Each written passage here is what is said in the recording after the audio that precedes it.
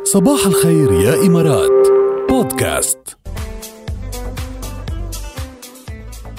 كل هالترندات يعني عم تشبه بعضها، صار لها 5 أشهر 4-5 أشهر اللي هن يعني هي الترندات كلهم بيحكوا عن يا عن كورونا يا عن ما جنته علينا 2020. او شو صار بكورونا، اخبار حول العالم والناس كيف كانت بالمطبخ واللي راح ترندنج بالطبخ واللي راح ترندنج بالما بعرف شو. تخيل بعد 20 سنة كيف راح تصير الأسئلة ولا هيدا، مثلا أسئلة الامتحانات كيف راح تصير عن هيدي السنة مثلا بعد 20 سنة من هلا مثلا 500 من المصائب التي حدثت في 2020. اي والله بيطلعوا 500 أكثر. شو بيطلع 500؟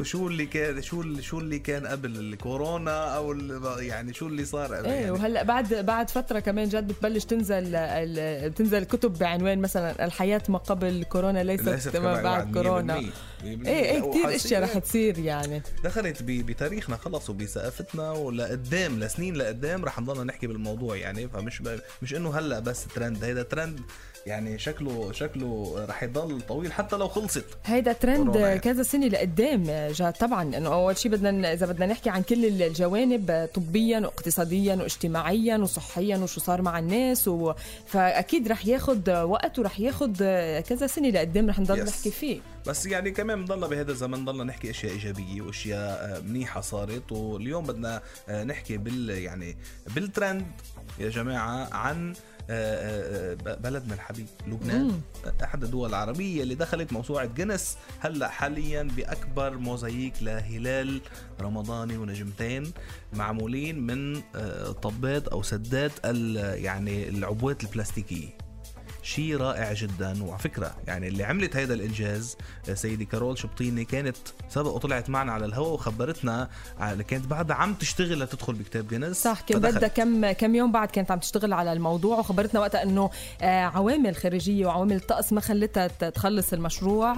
كانت بدها تخلصه برمضان لأنه هو هلال ونجوم رمضان، فأخذ معها شوية وقت أكتر لأنه كانت عم تشتت الدنيا بعدها بلبنان وهيك. بس هلأ مش الحال وتسجل الرقم يعني صحيح. وهي كانت كسرت اليابان لأنه هيدا اليابان كانت محققته الرقم فهي كسرت الرقم وفتت بكتاب غينيس. بدنا نقلها ألف مبروك وبفرق كبير يعني. وقالت كمان أنه بغضون 200 ساعة قدرت بالرغم من كل الظروف الصعبة من كورونا ووضع اقتصادي وطقس معاكس وإلى آخره أنه ترسم أكبر مساحة موزاييك بمنطقتها من زيارة بقضاء صغيرتها بلبنان.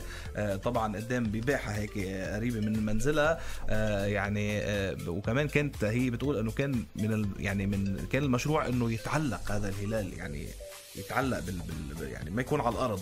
بس طبعا لظروف ما قدروا يعملوا هيدي الشغله، لا ظروف كورونا والحظر والآخرين بقى عملته على الأرض. ومؤلفة هيدي اللوحة 500,000 سدة لكن رقم شو كبير توصل ل 94.196 متر مكعب على شكل هلال رمضاني ونجمتين. شو حلو. أكيد كانت كتير مبسوطة. وحتى نحن يعني كنا عم تابعها على السوشيال ميديا كانت كتير فرحانة. وهيدي السدات اللي خلصت كلها رح ترجع تجمعها وبالأحرى بتكون جمعتهم وخلصت ورح تعطيهم لكيدز فيرست، جمعية هي اللي خاصة بالاهتمام بالأطفال اللي عم يحاربوا السرطان كرمال يأمنوا علاجاتهم. كارول شبطيني من لبنان، مبروك دخول موسوعة غينيس الأرقام القياسية. thumbs up وألف تحية لك، يعطيكي ألف عافية. وكمان يعني هي ناشطة بيئية فهذا موضوع يعني بيدعم أو بيضوي على قصة أنه يعني كيف نعيد التدوير وكيف نستخدم أقل الأشياء اللي يعاد تدويرها. وكمان في منها هدف إنساني. هي ضوت على جانبين بما